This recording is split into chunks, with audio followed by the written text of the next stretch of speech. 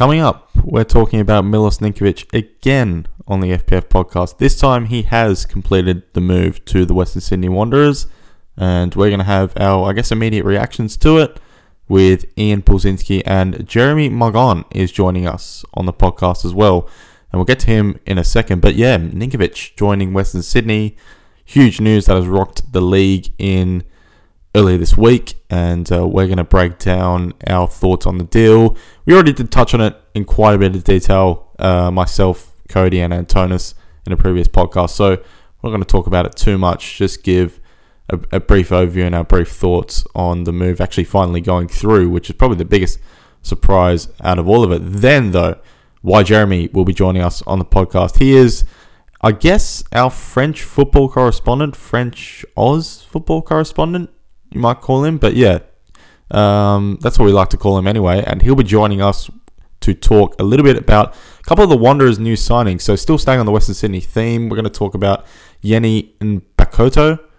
Again, you have to excuse me on the pronunciation of some of these, and then Roman Amalfitano. That one's pretty easy, to be honest. We're going to talk about them, what they can bring. Jeremy's going to bring in his French football expertise to talk a little bit about their career path so far and what Wanderers fans can expect from them. And then we're going to talk about some Aussies going the other way, going to France with Mohamed, Toure and Yaya Dukuly. Now, that was a while ago, but since we had Jeremy on, we just thought we'd talk about that and get his thoughts on the club they're joining. Again, I'm going to butcher this name, but Stade de Reims, I think, or Reims, something like that. I think I've screwed it up. I screwed it up many times in the podcast. You'll hear anyway. Yeah, again, Jeremy will be going through that and what we can expect. What, particularly for Adelaide United fans who are probably wondering how Mohamed Toure is going to go in particular over there, this will be a good listen because you can get an idea of the French club he's joining, and really you'll find that the way they operate might even be quite similar to Adelaide United. But anyway, I'm not going to spoil it.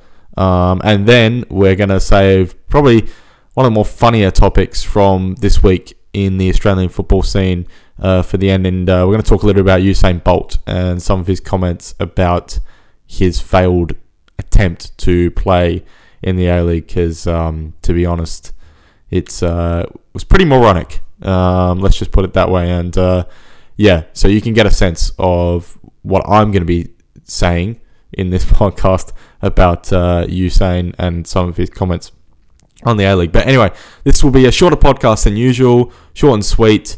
And yeah, I'm your host, Christian Marchetti, and we'll be back right after this.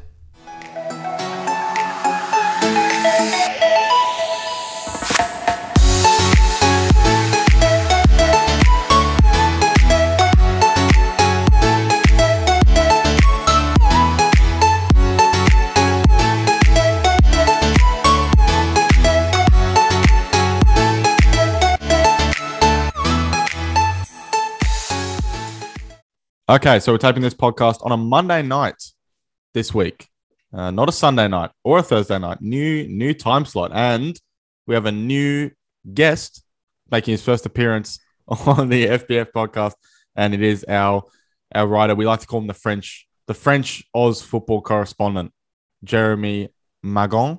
I think I'm saying that correctly. Yeah, you are Christian. Thank you. Thanks for having me.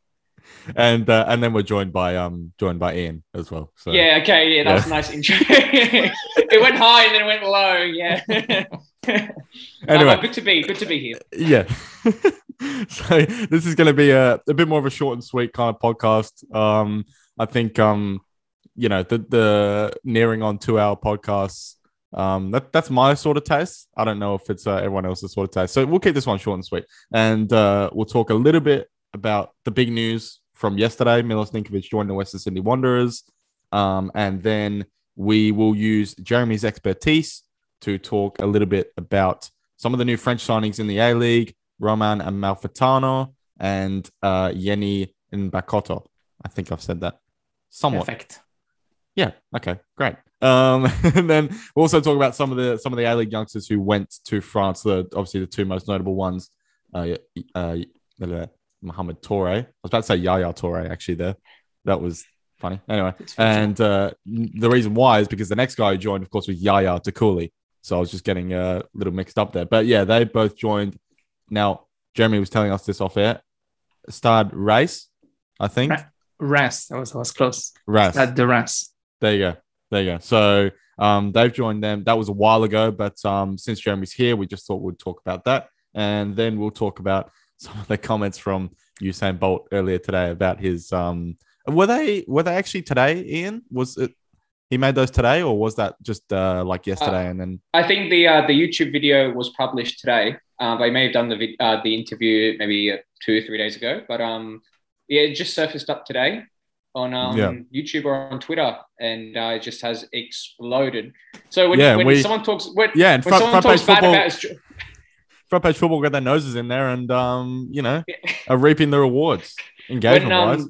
Christian, when someone talks bad about Australian football, then you get the lashing. I don't want to burst anyone's bubble, but he said that already last year in like March 21 or something to a Jamaican radio. Because I was looking into it and I was like, wow, where does that come from? And then I found like almost the exact same words, but of course it was just to somebody in Jamaica. So maybe the noise didn't go out. But he said about like roughly the same thing. He did repeat it though this week. So he's doubling down on his comments. He probably didn't get enough for it last year. So now he was waiting for it.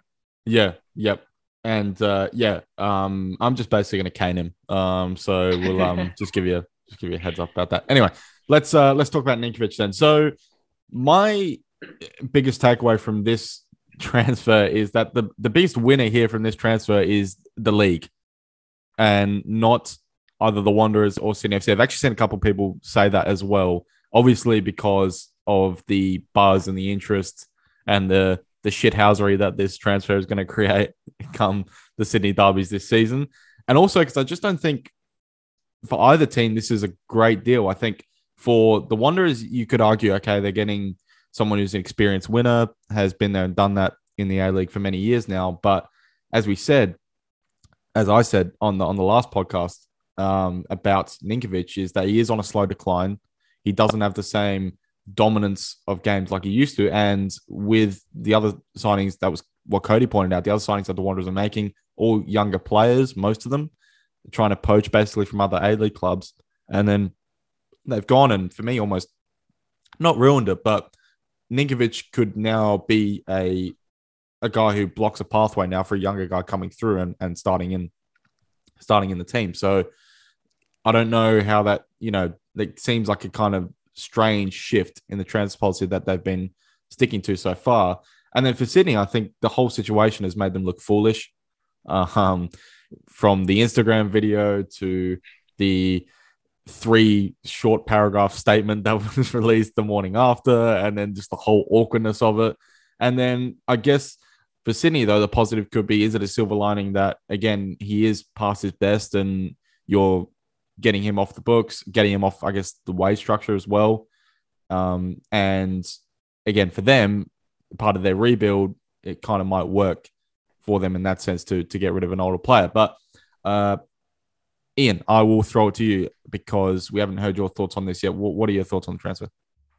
Well, Christian, one thing about this signing that I will just notice, I've looked at Wikipedia, and obviously with Wikipedia, you can always change or whatever, but Ninkovic is a foreigner. He's a visa player, which is interesting because I thought the whole situation with Sydney FC was that he wanted to be a citizen or some family issues. I'm not too sure. I think Sydney wanted him to be a citizen so they could get him off of that visa spot. That's what I think's at play here. Yeah, and obviously it's Wikipedia, so I don't know, anyone can manage that. But Ninkovic as a foreigner, taking that visa spot, I think Wanderers are a bit, I don't know, they could have used it on another player coming in from overseas. I just think that this signing, I listened to the RBTV podcast on YouTube, the Red and Black Block, they got their own podcast or whatever. And I agree with, his name's Banana, and I agree with him saying that this is a... Great name. Yeah, but I agree with him saying that it's not a good signing for the Wanderers, definitely. I don't think so. I don't think Ninkovic has got the minutes in him. I just don't think that he will offer as much as he did at Sydney FC. And as you said earlier, I just think that this is a signing for the league. Doesn't really benefit both parties. That's what I've got to say. Well, I think on the length of the deal, though, it is a 1-year deal. So they don't have any sort of need to give him minutes. They don't have to. It is a 1-year deal. And if things go really badly and he's really that bad, I'm sure they could just cut his deal come January. Christian, I think that it's a 1-year deal, but he's staying at the club for an extra 2 years. But that must be that coaching thing that he was trying to get with Sydney as well.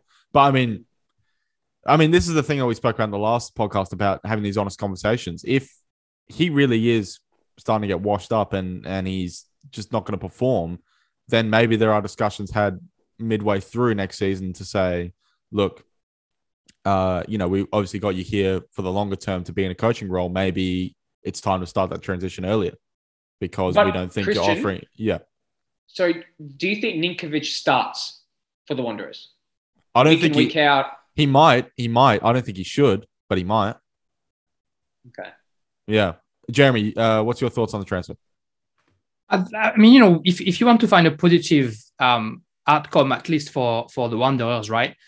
You're bringing somebody who has the experience, who's won, who can, help all those youth players. If you take an old French-centric vision on that, he's going to definitely be a great help for the two new guys to come in and join, because he's played in Europe before and now he's been in Australia. So he's going to be able to tell them what to do to adapt and what's different and what to expect, etc., which sure other players could have done, but he's going to come with, I was playing there, I won there, now I'm here, I won here. This is what you're going to have to do. So maybe that's what he does.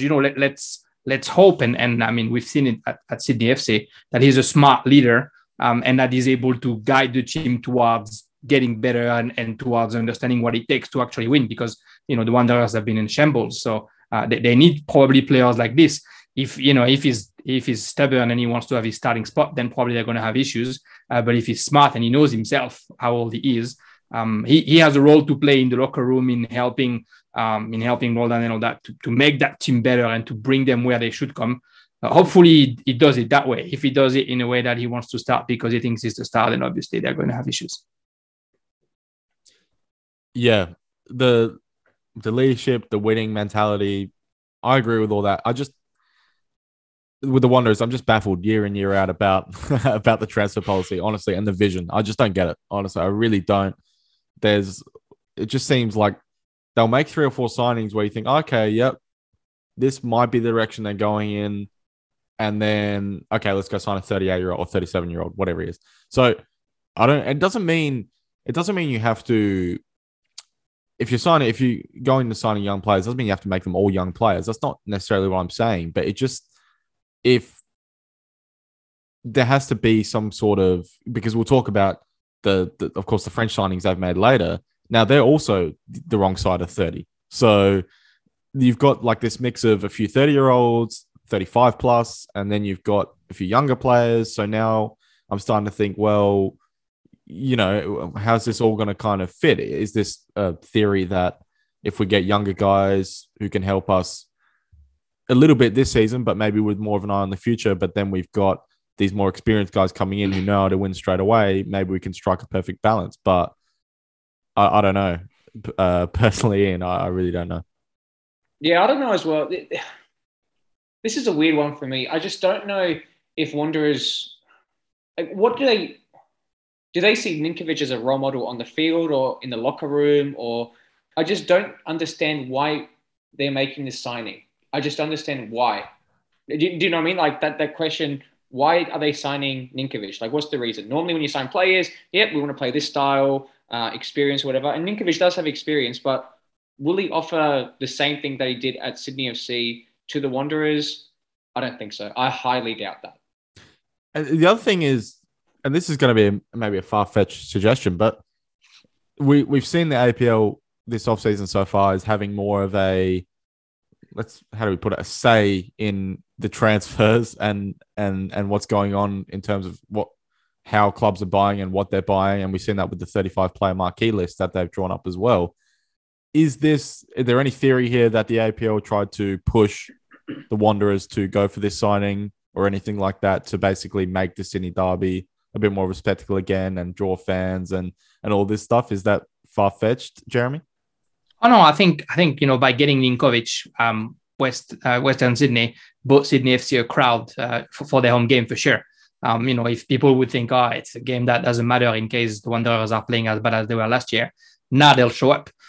So I wouldn't be surprised. I mean, we know what has happened in the A-League since it was built and how many times deals like this have happened. So I wouldn't be surprised if it was just one more in the history of how to find a deal that's going to make everybody talk about us. And that would be, to be fair, a good one, except for Ninkovic himself, maybe, because I don't know if there were, and there's a few, some diehard hards in Sydney FC, Ninkovic doesn't want to really meet them in the street, because being insulted while you're walking in the street is not a nice feeling. And maybe in Australia, some players aren't used to have it, but Ninkovic is probably about to taste a bit of that. I don't think we'd get that here. I think we should. I'd love to. Honestly, like not like the other way around. You would. I don't mean it in like I'm like promoting like any violence or anything here, but I would kind of just to have a bit more of that kind of European. I always talk about it, but I just love that kind of European sort of being so passionate about your club like that. That you'd basically just go out and kind of insult and just abuse a guy who moved. But I was thinking about this as well, Jeremy. So players who have basically been traders over the years. So one which sprang to mind, probably the most notable one from when I was little, was when Marcus Flores joined Melbourne Victory. That was pretty intense. And I remember the Judas stuff when he came back to Adelaide when he was playing for Victory. I guess the more recent one could be Costa Barbarouses. When he went to Sydney.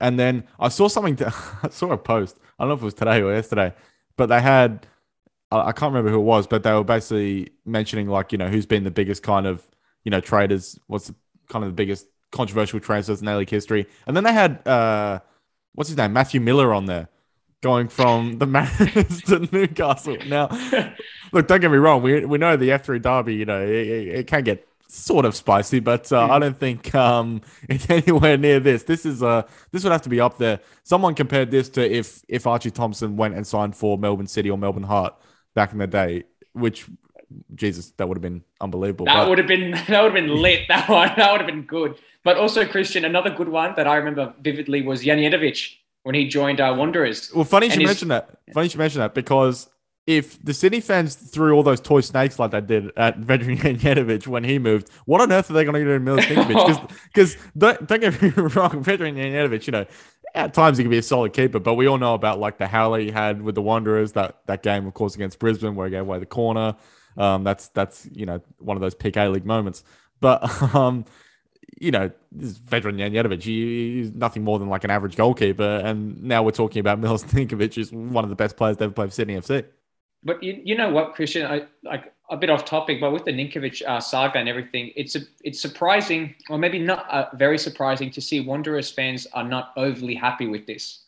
That the overall mood about this Ninkovic signing is okay, but some are happy, some are pleased. Yay, we got Ninkovic. But then, as I said earlier, the RBTV podcast, those fans are very angry. They're not happy. So it would have been a bit more spicy if if the Wanderers were more happy with this signing. But the mood in the Wanderers fans I see online is not really positive. They're not very happy about this signing. So look, while it might be good for like PR and advertising, I don't think Wanderers fans are too overly happy with this signing.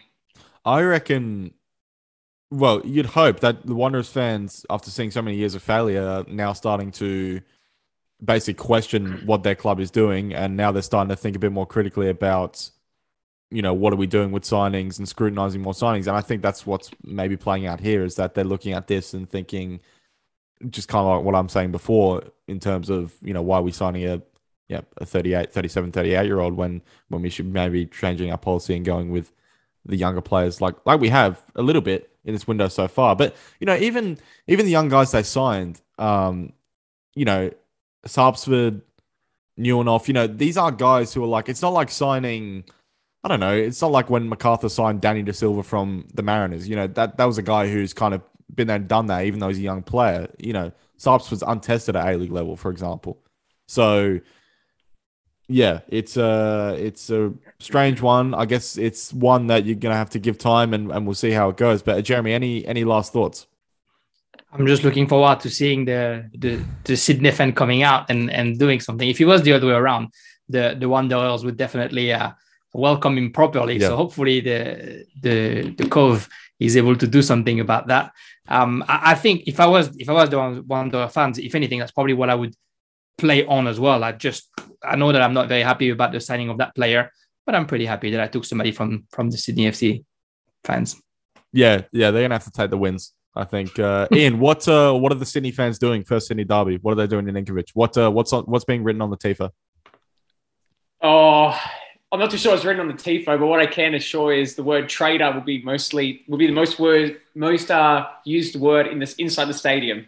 Traitor, snake, the C word. that would underwhelm me. I want something big, something like personal. Okay. Yeah. I don't think we can be Marseille level, but we can maybe be halfway. Jeremy's a massive Marseille fan for those listening. We're very polite. We just burn trees. It's just trees. We don't touch humans, just trees. Actually, you know what would be the best one? Sorry, Christian. The best scenario. Sydney derby, packed house, and then something happens. Sydney FC next home game, closed doors. That would be the best. Yeah.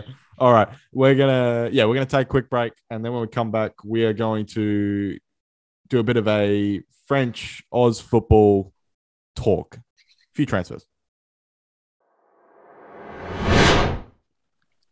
Okay, so moving on to get our thoughts from our French correspondent on some of these signings in the A-League off-season. So we're still on this Western Sydney Wanderers theme. If you're a Wanderers fan, then you must be loving us. We did a bit of a talk on you guys in the last pod, and then we're kind of continuing that now. So I guess for the next 5 podcasts, we're not going to mention you at all. Anyway, so Yeni Nbakoto and Roman Amalfitano, 2 new signings for the Western Sydney Wanderers. Jeremy, I'll just throw it over to you. Give us a bit of a quick rundown on these 2. Yeah, I guess we'll start with the one that I don't know what is being bringing if I'm honest. Nbakoto is probably a lovely guy and he was a very good football player. When he first came up the ranks in Ligue, he was playing for Metz in the northeast of France, and he scored very famously a goal to Mandanda at the Stade de Reims, a beautiful goal as well. And so he made a splash when he came into Ligue, scored a few goals, had a couple of solid seasons. In Ligue 2, he has a season where he's got 12 goals and 12 assists, but we're talking about 2015, 2016. And at that time, there was definitely some pretty rightfully so, some build-up hype around him, maybe just as a Ligue 2, so the second division, of course, striker, but still there was a bit of build-up. The build-up went all the way to the reason why he signs at QPR, or I guess the conversation when he signs to QPR is supposedly he's replacing Charlie Austin, who's also now coming to Australia. So there was definitely some good build-up around him when he was a bit young. After that, it's just a little bit less good. His speed just wasn't talking enough for him technically. It's like the control just aren't perfect, and the way he pushes the ball. So stereotypical of so many strikers in France that have the speed, and when they're 18, 19, 20, everybody like froth when they see them playing. And then as soon as they start getting a bit older, they just don't translate. So Guingamp, not great. Then he goes to Panathinaikos because at Panathinaikos at the time, it was a French president who brought a bunch of French players over. But he played like a few games the first season, not a game on the second season. And then he comes to Ligue 2 to Nancy, which is a historical club in France, who's struggling like never before. And when he joined them, they're at the bottom of the table because he joined them in January, if I'm not mistaken. And he played a few games, but it makes close to zero impact. He scored 3 goals, but the 3 goals he scored was when Nancy was already relegated to 3rd division. So look, there's talent. He's fast. He's got a good sense of goals. At least he had a good sense of goals. If you look at his highlights from 7-8 years ago, you're going to find a lot of amazing stuff. The positioning is right. The runs are good. It just hasn't translated since. So, people who, the Euro snobs, as we say, would say, Australia is easier. It's probably going to translate that. But you got to do the work, and you're going to face defenses that are going to play probably harder on you that you've seen in France. So I hope that he can make a dent. I hope he's not coming in thinking he's on holidays because it's not going to be the case. Yeah, so his stats for Metz, his first club, 53 goals in 210 games in all competitions. I had a look. So not too bad. That's basically a goal every 4 games on average. So, okay. And then you're right. It's just completely plateaued since. So, I don't know. Yeah, I mean, is he someone who can maybe be compared to maybe Benny Incololo, who of course signed for the Mariners last year? Is that what the Wanderers might be looking at here? Maybe looking at his success and thinking, because he is someone who did start slow last year, but then he really came to the fore for Montgomery.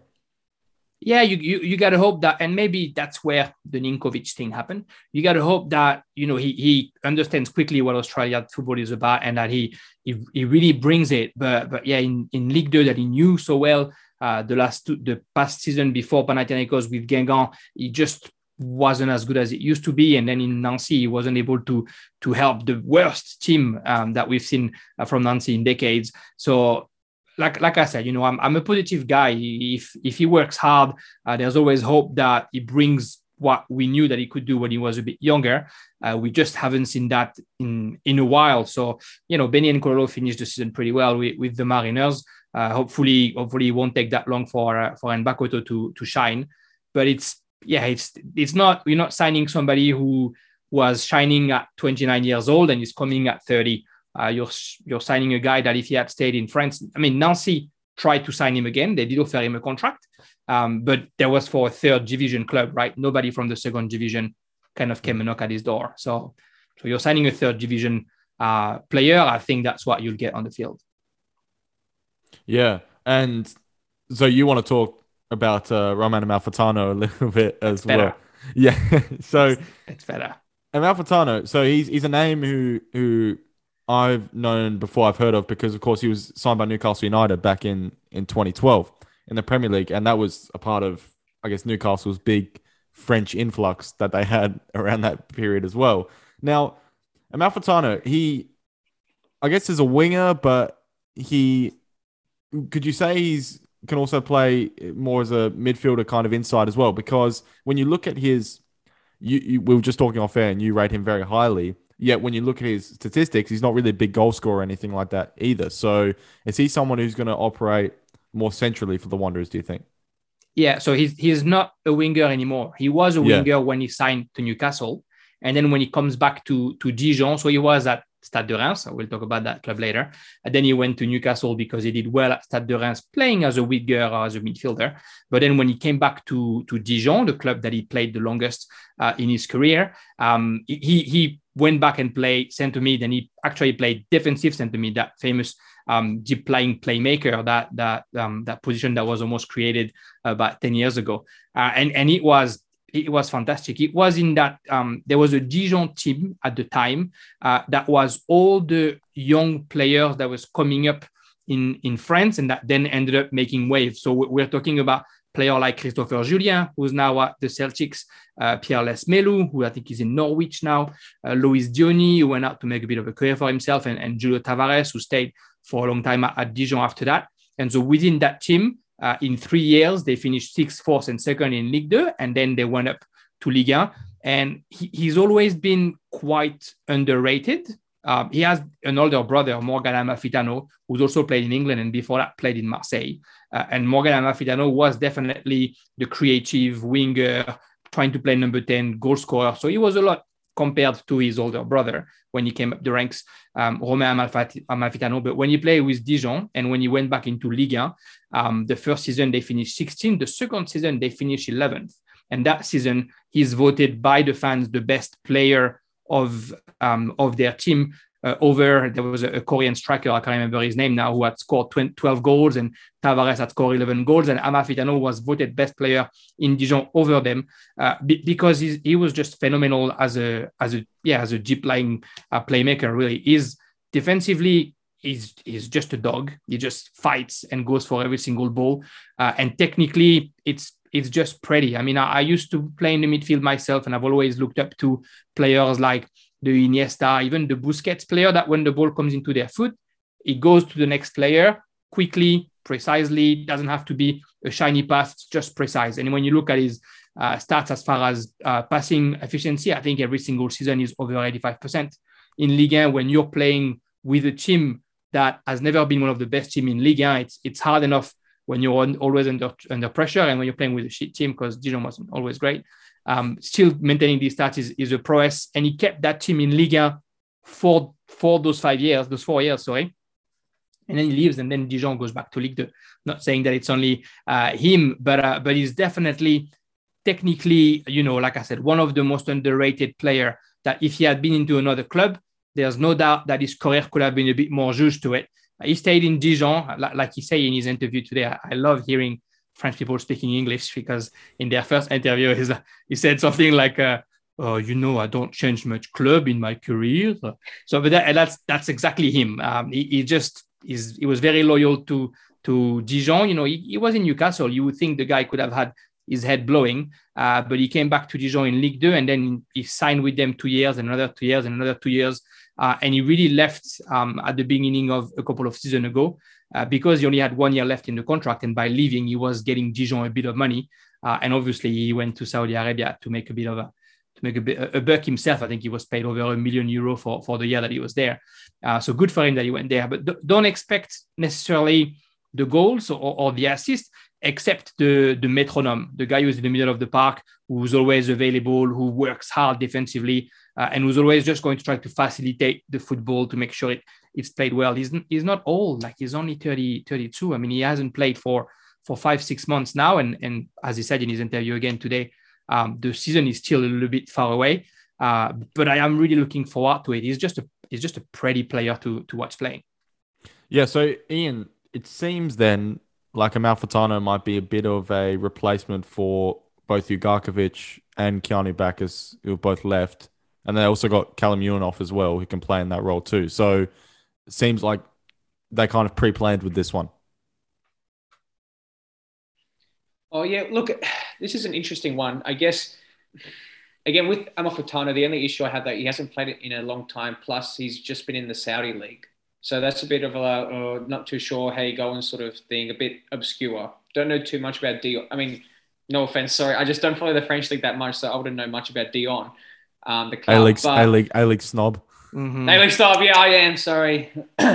But no, I think with Amalfitano, I reckon he could probably give those balls to Yengi, possibly. Maybe, I don't know, use Yengi's pace to his advantage, or... Again, I'm not too sure. I can't comment too much just because I just don't know too much about Amalfitano. And look, Bacchus leaving is massive for the Wanderers because Bacchus always gave a little bit of legs. But then you got Antonis as well.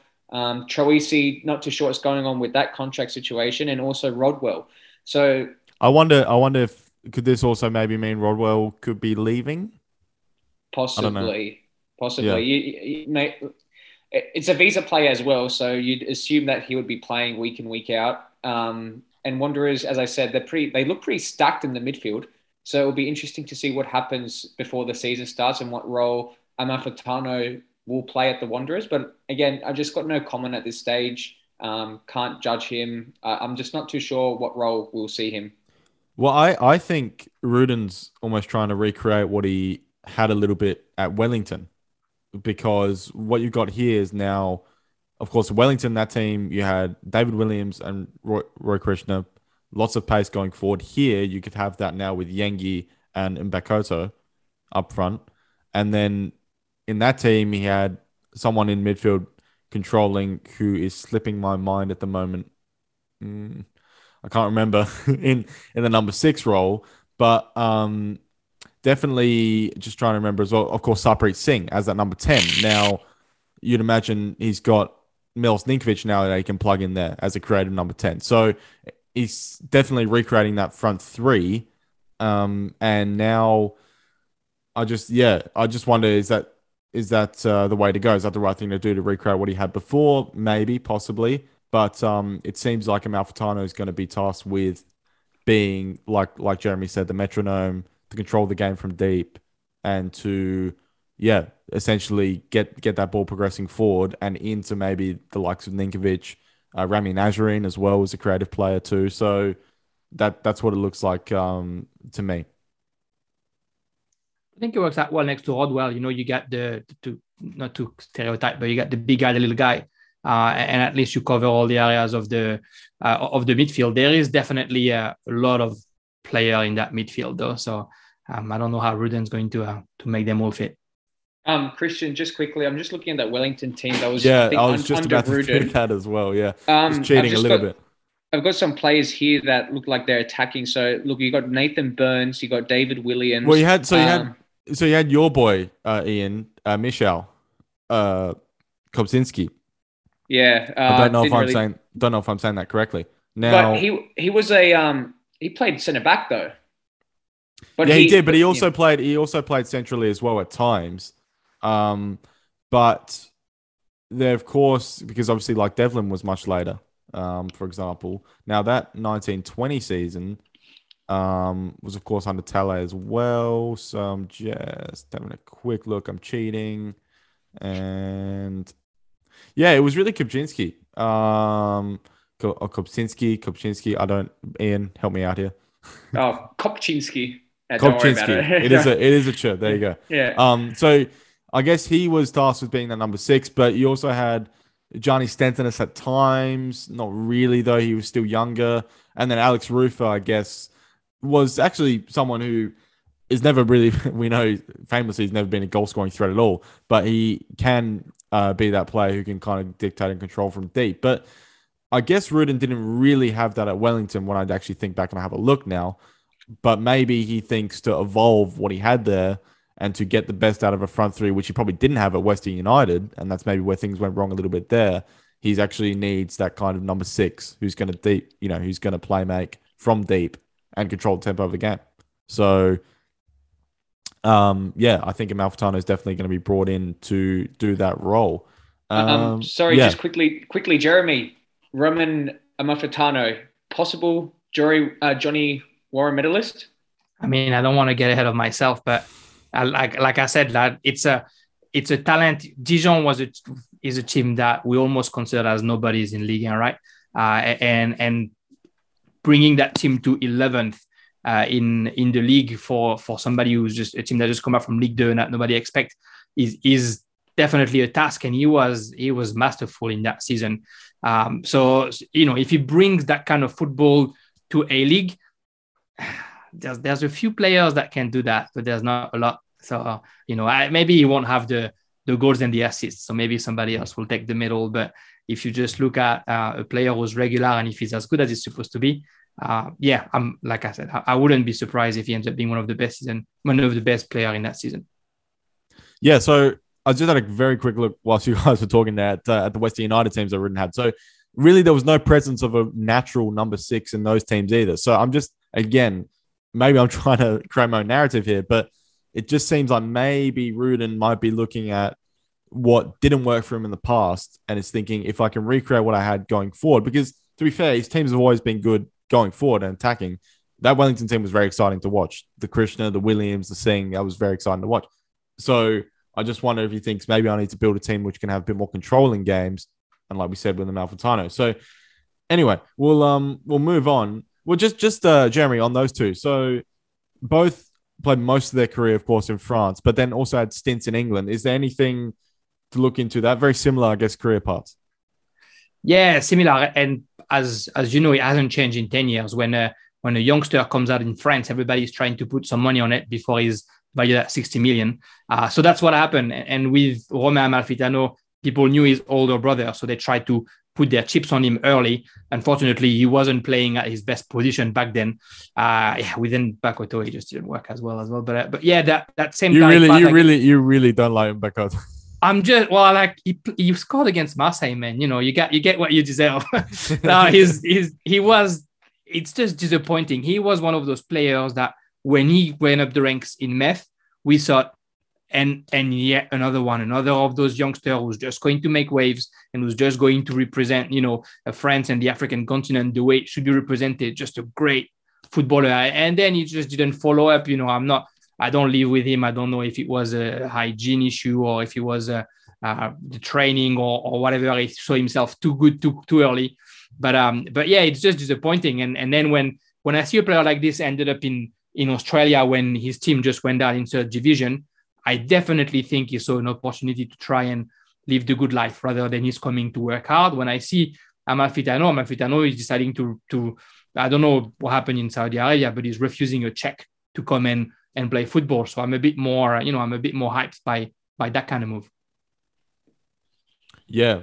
And all right, then we'll move on then and look at some players going to France as opposed to from France. So Mohamed Toure and Yaya Dukuly, of course, signing. That was a while ago now. It would have been about a month ago. Signing from Adelaide United to, here we go. I'm going to butcher the name again. Stade Reims. The city of Champagne. Stade Reims. Reims. Okay. Reims. Jesus. All right. Now, Mohamed Toure then. So, interesting about Mohamed Toure. So, I remember interviewing him, or would have been about a year ago, maybe now. I remember actually quizzing him on that because there was some reports linking him to moving to a French club even back then. And he denied it. He's obviously been told to do that and deny it. Very well media trained. And he was kind of like, no, I don't know, I don't know what you've kind of heard there, sort of thing, not true. And then here we are. So he's gone to France. So I just thought that was interesting. But so the thing which really pissed me off about Toure last year, and actually not about him, but the situation around him, was there just didn't seem to be a trust from Carl Viet to start him in a lot of games. I didn't really understand why. There was an explanation offered up about that he didn't have the football conditioning, basically to start games week in, week out, which I can see. I get it. But then there are also players like Bernardo Oliveira, even, Louis Dorigo, and some others as well, some young players who were getting a lot of starts, week in, week out. Lachlan Brook was the other one that was escaping my mind, of course, as well. And yet, Mohamed wasn't. And that was really, real surprised me because, if they're around a similar age, how come he's got these conditioning issues, yet these other guys don't? And particularly when he had the most impact out of any of those guys, the timely goals he was scoring, not just goals, but in crucial moments as well. And the game would just change a lot when he came on. It would just change a lot. I also think Toure is a really good presser. He, for a 17-year-old, 18-year-old, really good. He understands that, when you're pressing basically from in to out a defender and showing him the line, that you have to do that and not allow him inside to play into a midfielder, things like that. It's little things that are really good that you see with him.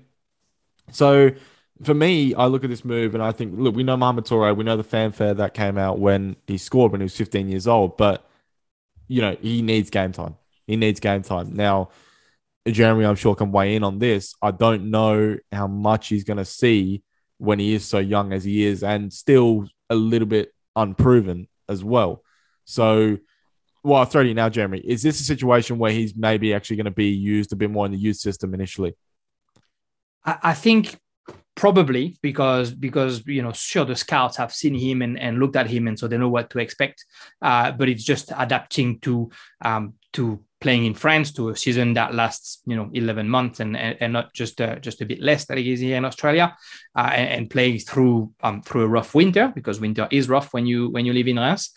So maybe, that said, if you're going to go to a club at this age, Reims is the club that you want to go to, especially if you're a striker. Last season, out of all the games that Oscar Garcia is the coach has played, you have, I think it's 8 or 9 players, 21 and under, who have played more than 20 games with Reims, and you get mainly up front. So of course, Hugo Ekitike, that everybody talks about now because he might join Newcastle for a record fee. He's only 19 years old, and then he's been trusted, although we didn't know him before last season.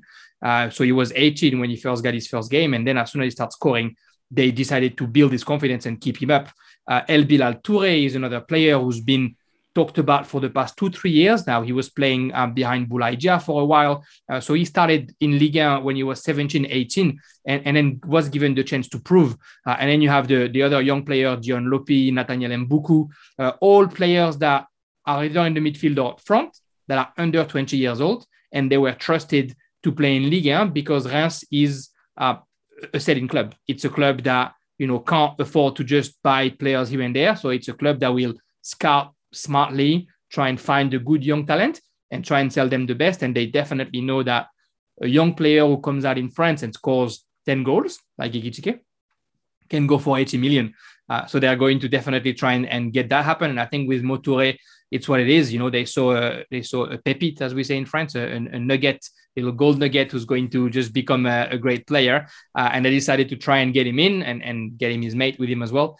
I'm not, if he comes in, if he trains well, if he's in form, if he's in shape to just play a game, he'll come in. This year, Reims has played players that were 17 years old, has played players that were 16 years old. So he'll get some minutes. It's going to be about him making the most of it, because with a coach like Oscar Garcia, when you play up front, if you can make the most of those minutes, you're going to get some game time. The one thing that's going to be, I don't know if it's going to be very different from Adelaide, but obviously it's going to play in that balance, is joining a team who's known mainly for their defensive abilities. They have a great goalkeeper, Predrag Rajkovic. They have some very strong defender, Wood Fess and Younis Abdelhamid, that are all internationals in their country. And they're very good at exploding in counter-attack. So he's going to have to make those ones count. And he's going to have to obviously measure really quickly to the best striker. Players like El Bilal Toure or Ekitike, the reason why everybody talks about them is because they play against Paris, against Marseille, and they scored. And so as soon as you score once, then everybody talks about you in France. And if Mo Toure wants game time and a career kind of like that, he's going to have to make those ones count. Yeah, he goes quick. He goes quick. But Reims is the right place to do it. Ekitike, another guy you scored in Marseille. So I don't know if that's why you invited me here. But hopefully we don't see Toure doing that at the Velodrome. But it's definitely it's a smart move. If you're going to go to any team in France, Reims is probably the one you want to join as a youngster. Yeah, I'm feeling a lot more better about this after that. That sounds good. They do that well, promoting the youngster usually in France, and Reims has definitely that history of always young striker coming up. They have some good link with academies in Mali, in Senegal. So there's that, that already happens. So he's just going to be probably the first young Australian player to do that. Well, it seems like them and Adelaide United should create an affiliation then, because it sounds like the exact same club, selling club, development of youngsters, all this stuff. But Ian, so it seems like then it's not guaranteed that he's going to get opportunities, but if he does and he does well, then there will be further opportunities on his way, based on what Jeremy said there. So I guess the thing is, he's going to be doing a preseason in Europe, so it's going to be different. I think they can get whatever conditioning, and I'm using air quotes, conditioning issue that Calvert was talking about last season. I think maybe the French club can sort out and get him in shape. I guess, as Jeremy pointed out there, though, he will be playing in a team which is maybe more defensive and play more on the counter-attack. So he is going to have to take his opportunities when they come. And he is still a young player, and he's not the most prolific in terms of being clinical in front of goal. That's something he's going to have to learn. So what are your thoughts on the move? Look, I just had a quick look where he is signed with. He's actually signed with the B team. Yeah, so I guess he'll probably be playing in there initially. I guess the feeling and probably the hope from him and his agent will be that if he impresses, probably in the preseason as well, he'll probably be involved in and around the first team squad, maybe, getting some appearances off the bench, just minutes here and there in these friendlies.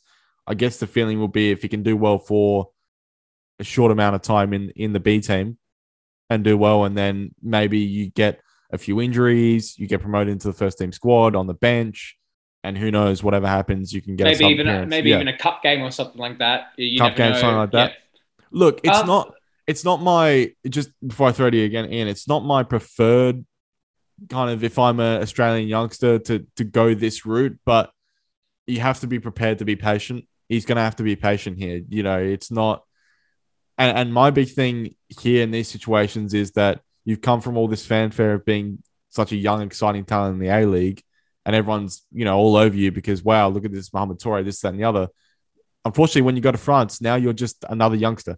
No, that's true. That's very true, what you just said. Yeah, it's just, in Australia, we're like, wow, we praise him. And then when you go to France, you're down the bottom of the food chain, honestly. Yeah. But I think that he'll enjoy his adventure and his time in France because he's got Guinean roots and they obviously speak French. So I assume that he'll enjoy his time there as well. I think this is a weird route, as you said, because normally, I don't know, the Scotland route is now popular these days, and we've had before the Scottish Feeder League, the Scottish Feeder League. We've had maybe the Scandinavians and a little bit of Asia even, but the French one hasn't been really used a lot. Maybe Dennis Jeanroux was the most recent one, and he did very well for Toulouse, one promotion. But you see, the thing about just on Jeanroux, because he went to the second division. So I just felt like he was, and to be fair, he'd be playing the A-League for a lot more seasons. And he was, I guess, the other side of 20 where you're a bit more experienced and you can develop a bit more trust immediately in a coach, for example. But he went to the second division where he was a bit more guaranteed game time. And then definitely at the start, he was playing for some phenomenal stuff. I remember you can go check out on the website, frontpagefootball.net. Jeremy did a bit of profile on how he was going there. And all the signs were, he's been absolutely fantastic. And then he scored a goal towards the end of the season, which helped them secure promotion as well. But Ian, sorry, I didn't mean to cut you off there. Yeah. No, but it's just interesting to see this pathway that Toure has chosen. I don't think it will backfire. Let's just say that. I don't think it will be like a, first example comes to my head, Azani type of style, whereas, just wandering around Europe, maybe like the lower leagues. I do think Toure isn't the type of player. I think he knows what he's doing. And also he's going back to, as I said, his Guinean background. They speak French there. So I think that he'll really enjoy his stay there. Maybe possibly go on loan somewhere. If something doesn't work out, he's still 18. So it's not like, massive jump, at the age of 24, okay, I've got to do something right now. He's still at 18. Look, I wish him all the best. But yeah, as I said, we'll see what happens. And yeah, that's all I can add really. As I said, I'm just not too sure what we'll see. We'll see, will Toure be playing in France regularly, or will he be promoted to the senior team? Or again, I'm not too sure at this stage. It could be. The other thing is, could he look at someone like Alou Kual as an inspiration where you go to the B team and you secure your spot in the B team and basically just be a regular scorer for one season in the B team? And then we saw with Alou, of course, get the loan move then halfway through the season to a second division team. Now, that didn't really work out. He got sent off in one of the games for a really bad tackle. So I don't know. See, in these situations, I just think be content with, I'm in the B team and I'm going to perform, and forget about just being promoted for the senior team for a second. Just perform in the B team, do as well as I can, score goals, try and cement a spot in this team first. And then if I can do that for a season, then come next preseason, okay, now the first team manager might have my eye on me because I'm one of the better players in the B team. And then now in the preseason camps, in the friendlies, I can impress in the training sessions, this, that, and the other. And then who knows what happens from there. I think there's a couple of things in what you guys said that are definitely true. All those players that I mentioned before, they were all Rennes B. Like the Rennes attacks at the beginning of the season was supposed to be Zenelli, Berisha, and Moreto, Kasama, I think his name is, which are all like 22, 28 years old, but those guys didn't perform. So the strikers from the reserves then came up and started playing some more games. So that's why I think that he'll get his chance if he perform well. Of course, like you guys said as well, when it comes to France, he's a nobody in the sense that every single French player that is going to meet at Reims or in the reserves or in every other team are players that were that good at 12, 13, 14 years old, that they were picked by bigger clubs and to join their academy and to grow with them. So regardless, it's going to be a win-win for him because he's just going to learn how those guys are playing. He's just going to progress because he's going to be facing talent and playing next to talent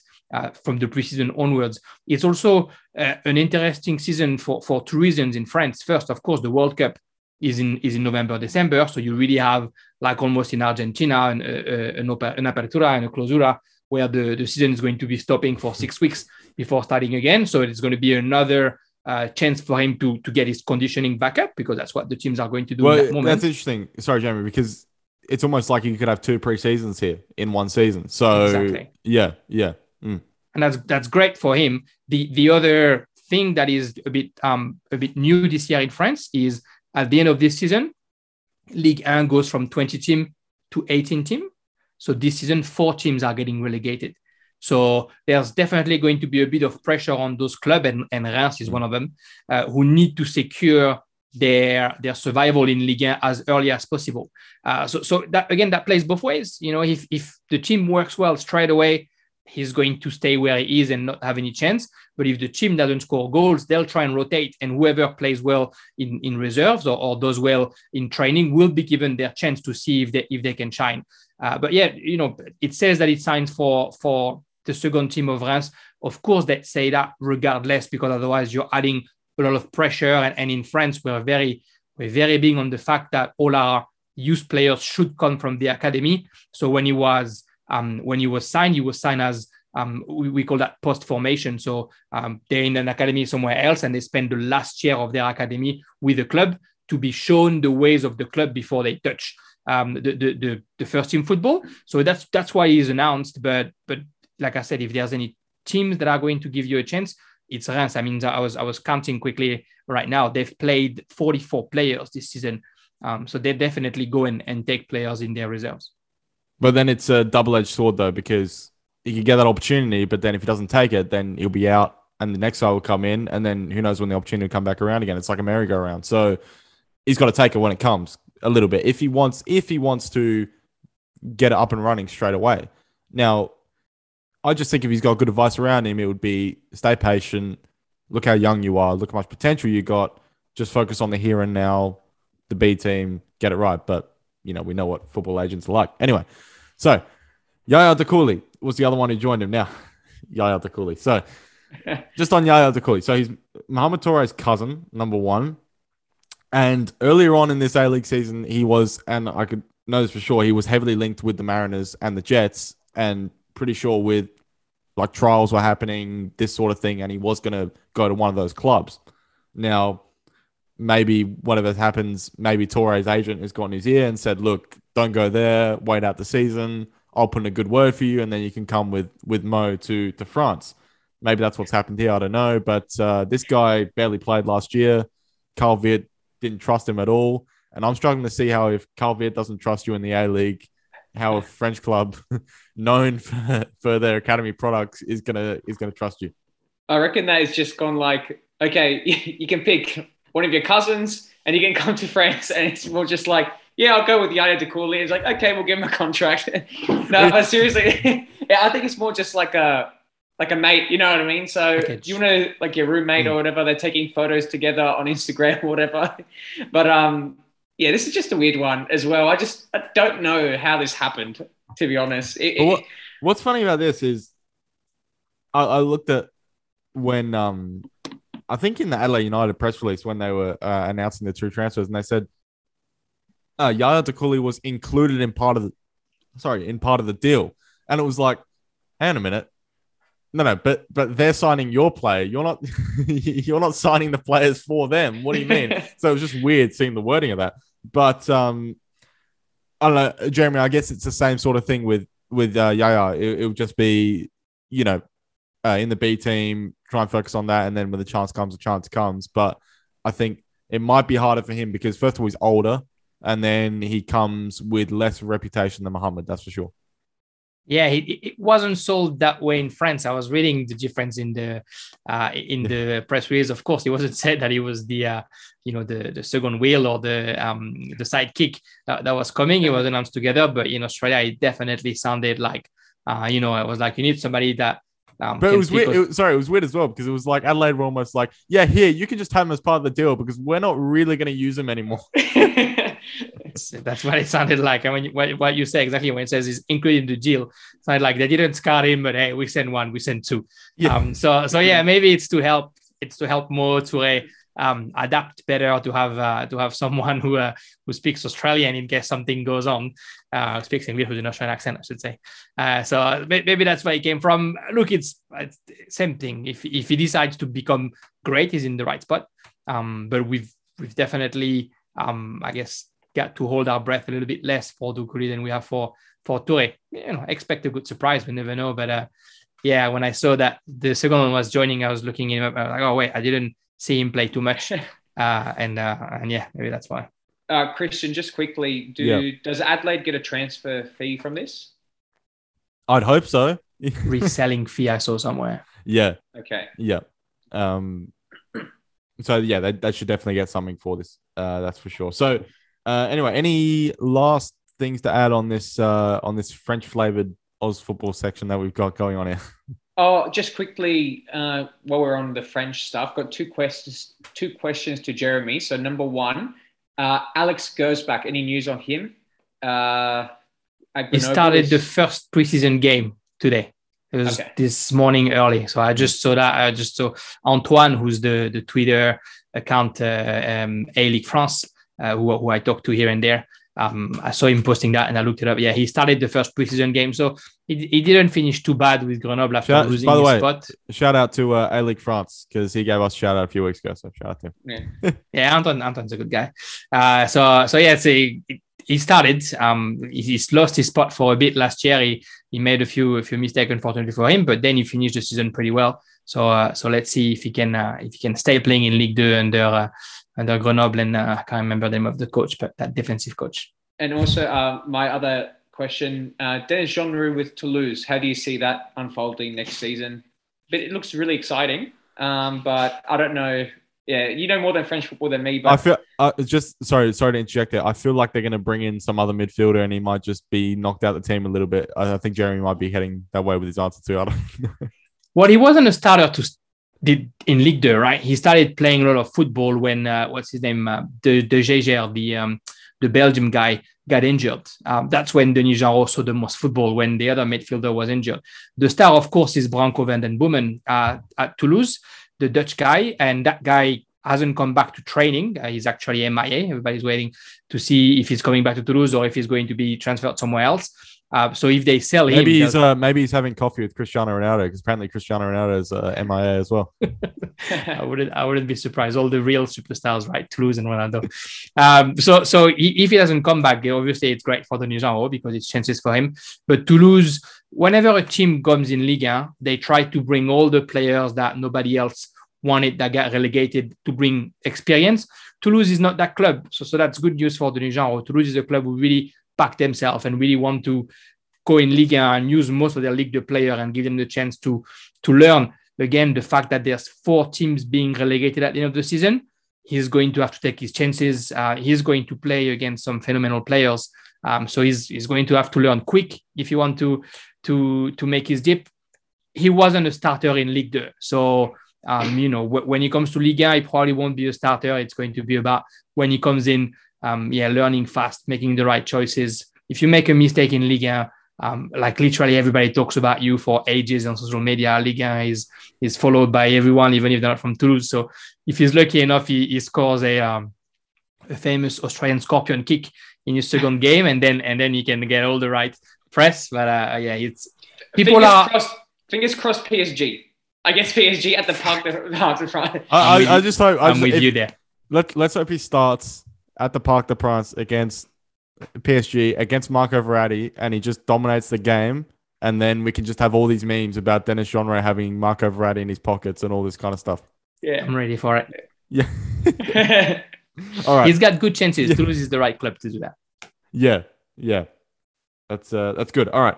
Let's take a break, and then we'll come back. We're going to talk about it feels like we're 4 years ago at the moment when I say this, but we're going to talk about Usain Bolt and some of his comments on the A-League recently. Okay, so Usain Bolt. Yeah, that's right. Usain Bolt's name has just been brought into the Rampage Football podcast.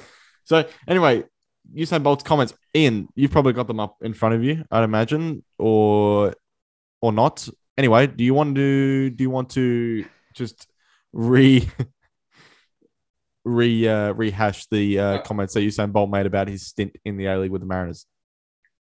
Yeah, so this is on Front Page Football Twitter and Facebook accounts. It says, Usain Bolt about his time in Australia. Quote, I made a mistake. When I retired from track and field, I didn't want to stay in Europe because of the media. I went to Australia, but the level of football there wasn't good. I should have stayed in Europe, end quote. Okay. Yeah. So first of all, I've written on my page here my notes for this. Usain Bolt ... first dot point. What a moron. So there you go.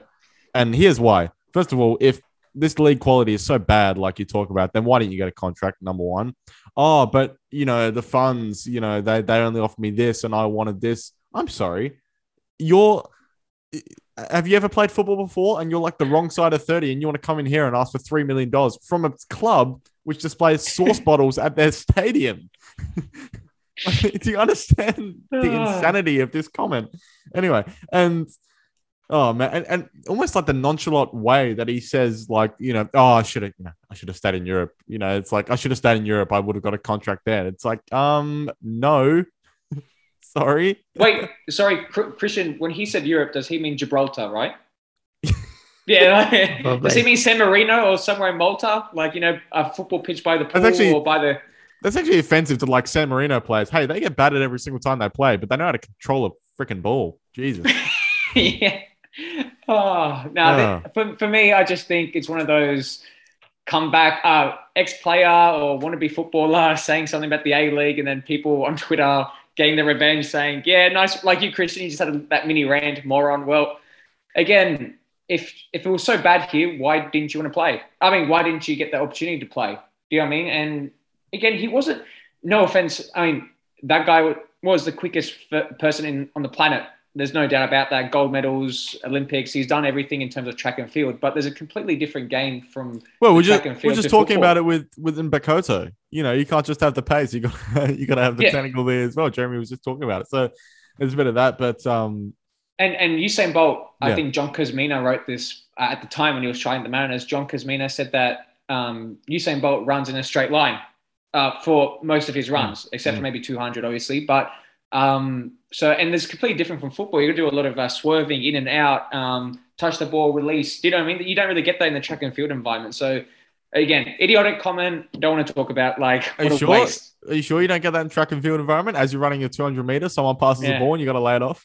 Yeah. And then you got to just do like, do that barrel run. Yeah, you got to do that. You're got to do the barrel run on the sideline and go around the defender, not straight. I don't know. Maybe if they got him to do the 200 meters with the ball a few times, then he might have gotten it better. But I just think it's my big fear coming out of this is that the Australian media is going to start portraying this as like him, not like him being correct in a sense that it's like, how. Yeah, like reporting it as if, Usain Bolt says this about the A-League. And it's like, sorry, guys, if we want to talk about, how I should be running or how my running technique is, then by all means, let's get Usain Bolt's opinion. But, we've got enough people as it is talking about the state of Australian game. I don't need some 100-meter sprinter to tell me about what the state of the game is and the quality of the game. I think the probably the worst thing in there is he doesn't realize how disrespectful he is to everyone. And he's tarnishing his own brand. Like you said, he's a champion. But if you're a champion, you also know what you're a champion at. He's not a hurdle runner. He's not a long jumper. He's a 100-meter runner. So you know how much work you have to put on to be good at that. The guy who finished 8th when you win the Olympic medal, how much work he had to put on to finish 8th at the Olympic Games, and you're going to come to a football club and think that you're better than anybody else. It's just them. I hope that the media wouldn't dare saying that about Bolt, but yeah, he definitely covered himself. I think if you try to defend him, I'm just kidding. I'm not going to defend him. He's just done what he did. You can't say that. Like, if you're in Europe, you're not going to play anywhere. The only reason you get a trial to start with is because you're Usain Bolt. If you weren't Usain Bolt, no one would even look at you. If you weren't the fastest guy on the planet, no one would look at you. You got lucky enough that you took a kid's spot in the Mariners trial because you're Usain Bolt. Just stay in your place. Think about all the NPL players who go for trials at A-League clubs and they get turned down. Like not fast enough. Like that. Yeah. Look, yeah. Like my overarching opinion here was like, let's just ignore this guy. I don't know. I don't know why 4 years later after his failed trial, he's brought this up in an interview. But Christian, sorry, he did trial with Man United and Borussia Dortmund. So, like it goes on the resume, I guess. Had trials, like, that kid that says, oh, I had trials with this club, had trials at West Ham and something. Yeah, I swear as well, with like the Borussia Dortmund trial, I reckon like, I don't know who it was. I reckon it was like Marco Reus or someone was like interviewed from Dortmund about it and Usain Bolt trying and stuff like that. And they didn't like they didn't totally say like, oh, he's garbage or anything like that. Because obviously, I guess you don't want to say that. But it was just kind of like, oh yeah, you have Usain and he's quick and stuff like that. And it's kind of like, guys, cut the bullshit. He's crap. All right, he doesn't know. He's just rubbish, man. But yeah, I don't. It's But you know what though, I will give Usain Bolt that he did bring some PR into the league. That was nice to see, in my opinion. Yeah, and like that's great. But I mean, I think we would prefer to see it with things like I'd actually much prefer to see it through like the Ninkovic move, for example, and see that sort of PR and things like that. So, Usain, if you're listening to this, which you probably is because we're massive. So if you are, don't disrespect our game because you couldn't get a contract with the worst team in the league at the time. So yeah, and I don't want to hear this stuff about like, oh, but look at the goals he scored against that team, and it's like that was like a select 11, just a load of like crap amateur players. So yeah, I probably could have scored in that game. So yeah. Oh, okay. No, probably not. Hey, but at least you're not the one wanting 3 million a year. That's the thing as well. Yeah. Yeah. Good. Well, that's the other thing. Who's his agent like advising him on this stuff? Doesn't he do like his research into like Australian football? And it's like, oh, hang on a minute. They've only got a salary. They don't even have a salary cap of 3 million, let alone offering my client 3 million a year. And it's not like he did a trial at Sydney FC or Melbourne Victory where the money is either. So yeah, just bizarre. Jeremy, any last thoughts on this? Here we go. I'm going to coin this insane Usain comment today. Stay in your lane. Hey, stay in your lane. Which is relevant because you got to stay in your lane. So good one. All right. And Ian, any last thoughts before we go? We're going to keep this one. I reckon it's about an hour and 15 that we've been recording this. So yeah, it's short and sweeter than usual. Oh, okay. Just quickly, Jeremy, because we had a French episode. So how do you rate Australia's chances against France in the upcoming World Cup? Do you think Australia have a chance to get revenge?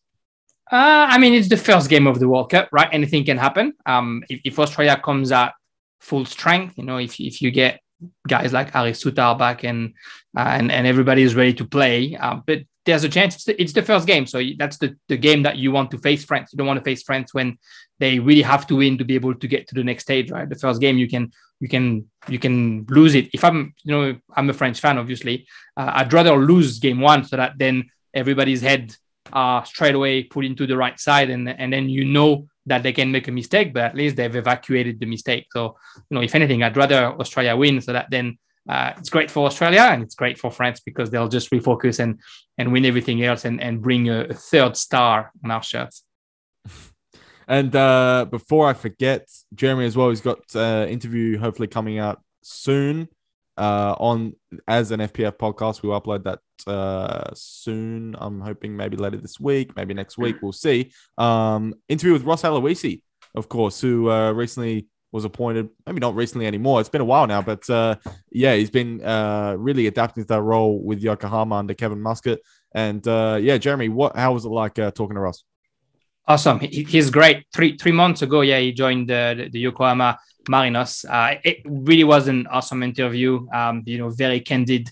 And we spoke about, he used to play in France, he used to play in Lorient. So we spoke about French football a little bit, and then we made some comparison with Japanese football. It's interesting, the whole chat with Toure, you'll hear in the interview, he talks about, why he should have stayed in France when he was there, or Salahuddin instead of moving out.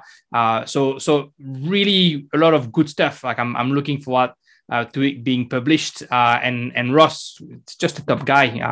Very, very approachable. And of course, thanks, Christian, for making it happen and allowing me to get in touch with him and his media team to to interview him because I really had a good time talking with Ross Aloisi. You guys listening, you're not going to be disappointed. Get in when we put it out.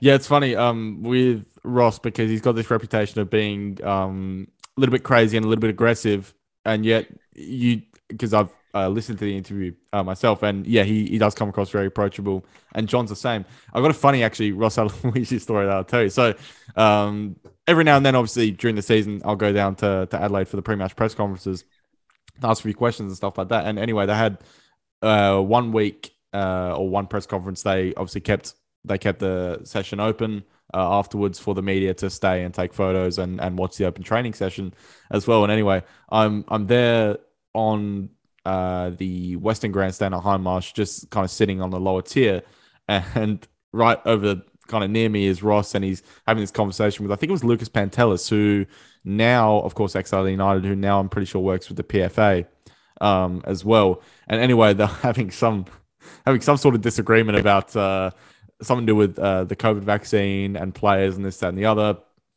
And Lucas is, he's kind of not really like going out or anything. He's just kind of like explaining it to Ross and blah, blah. And Ross is like, just kind of in his face, like about this thing. He's like, no, but in this club, this is the rules of this club, but the rules are different for us and this and the other. And he's like going in. Anyway, I'm sitting away from him a little bit, kind of in the stand just by myself. And they had this big argument. And then Ross turns over to me and he says, hey, you should film this, film this and post it as a joke. But yeah, it's just funny to see the thing about Ross is that, I think it's good for guys like us because he's probably much more approachable and he's willing to kind of have that conversation and stuff. But he's probably the type of guy that if you get on his wrong side, he might, he's probably not going to be the nicest person to talk to. But he'll let you know. Yeah, he'll let you know. But yeah, we'll really looking forward to dropping that one soon. And yeah, it should be a really good, interesting listen as well. All right, we are gonna go. I reckon it's a Monday night and I'm getting tired. So yeah, Ian, what about you? Got anything? Oh, well, we did have, of course, yesterday a special interview dropped with Aaron Evans, who of course is an Australian footballer based in Indonesia, defender, and he's been there for a few years. Some crazy stuff there in Indonesia about the fan culture and things like that, which we touched on the interview. And yeah, Ian, I'll let you plug that for a little bit if you want. Yeah, no, I really enjoyed that interview. It was a really good to get an insight into Aaron. And because I read on the ABC as well, there was a feature that said some players that didn't go through the Australian system. Aaron Evans from Canberra, there's no A-League team there. There was no pathway for him. So he got a contract in Hong Kong, then moved to Thailand, then moved to Laos, and now is in Indonesia, and he's been there since 2017. And it was just incredible to get his insight. He had a meeting in a cafe at 9:30 after a game, face down contract, and he said, okay, let's go, let's do it. But then 5 days later, he's starting in Hong Kong, his professional career basically in Hong Kong. Then he plays in an All-Stars game for the Laos Premier League All-Stars, but he never played a game in Laos. So that's very weird. I don't know how that happened, but he told me that happened.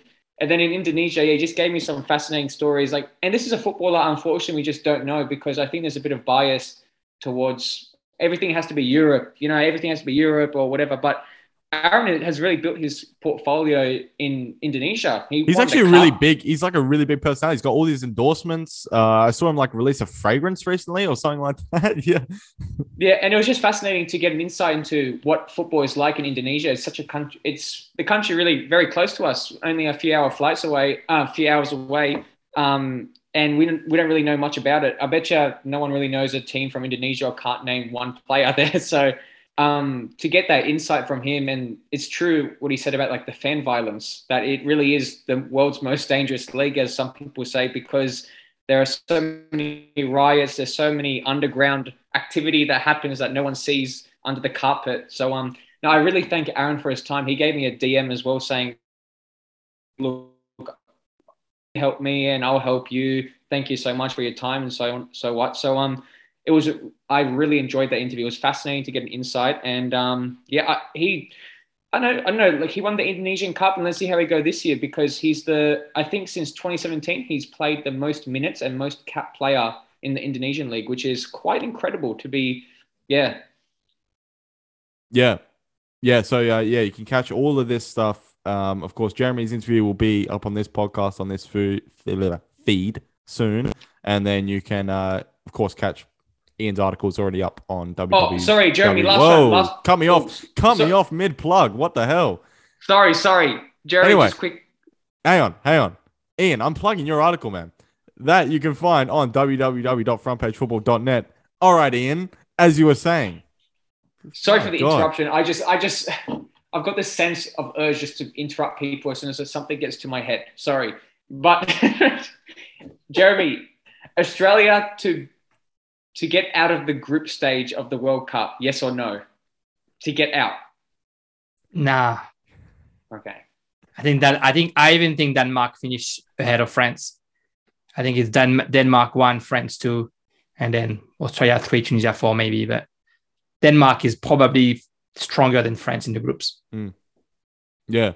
Interesting. All right. On that note, we will leave it there. Sorry for interrupting. I've got this issue of really wrapping up podcasts. It's just football, just got to keep talking about it. Just can't stop. But anyway, we'll leave it there.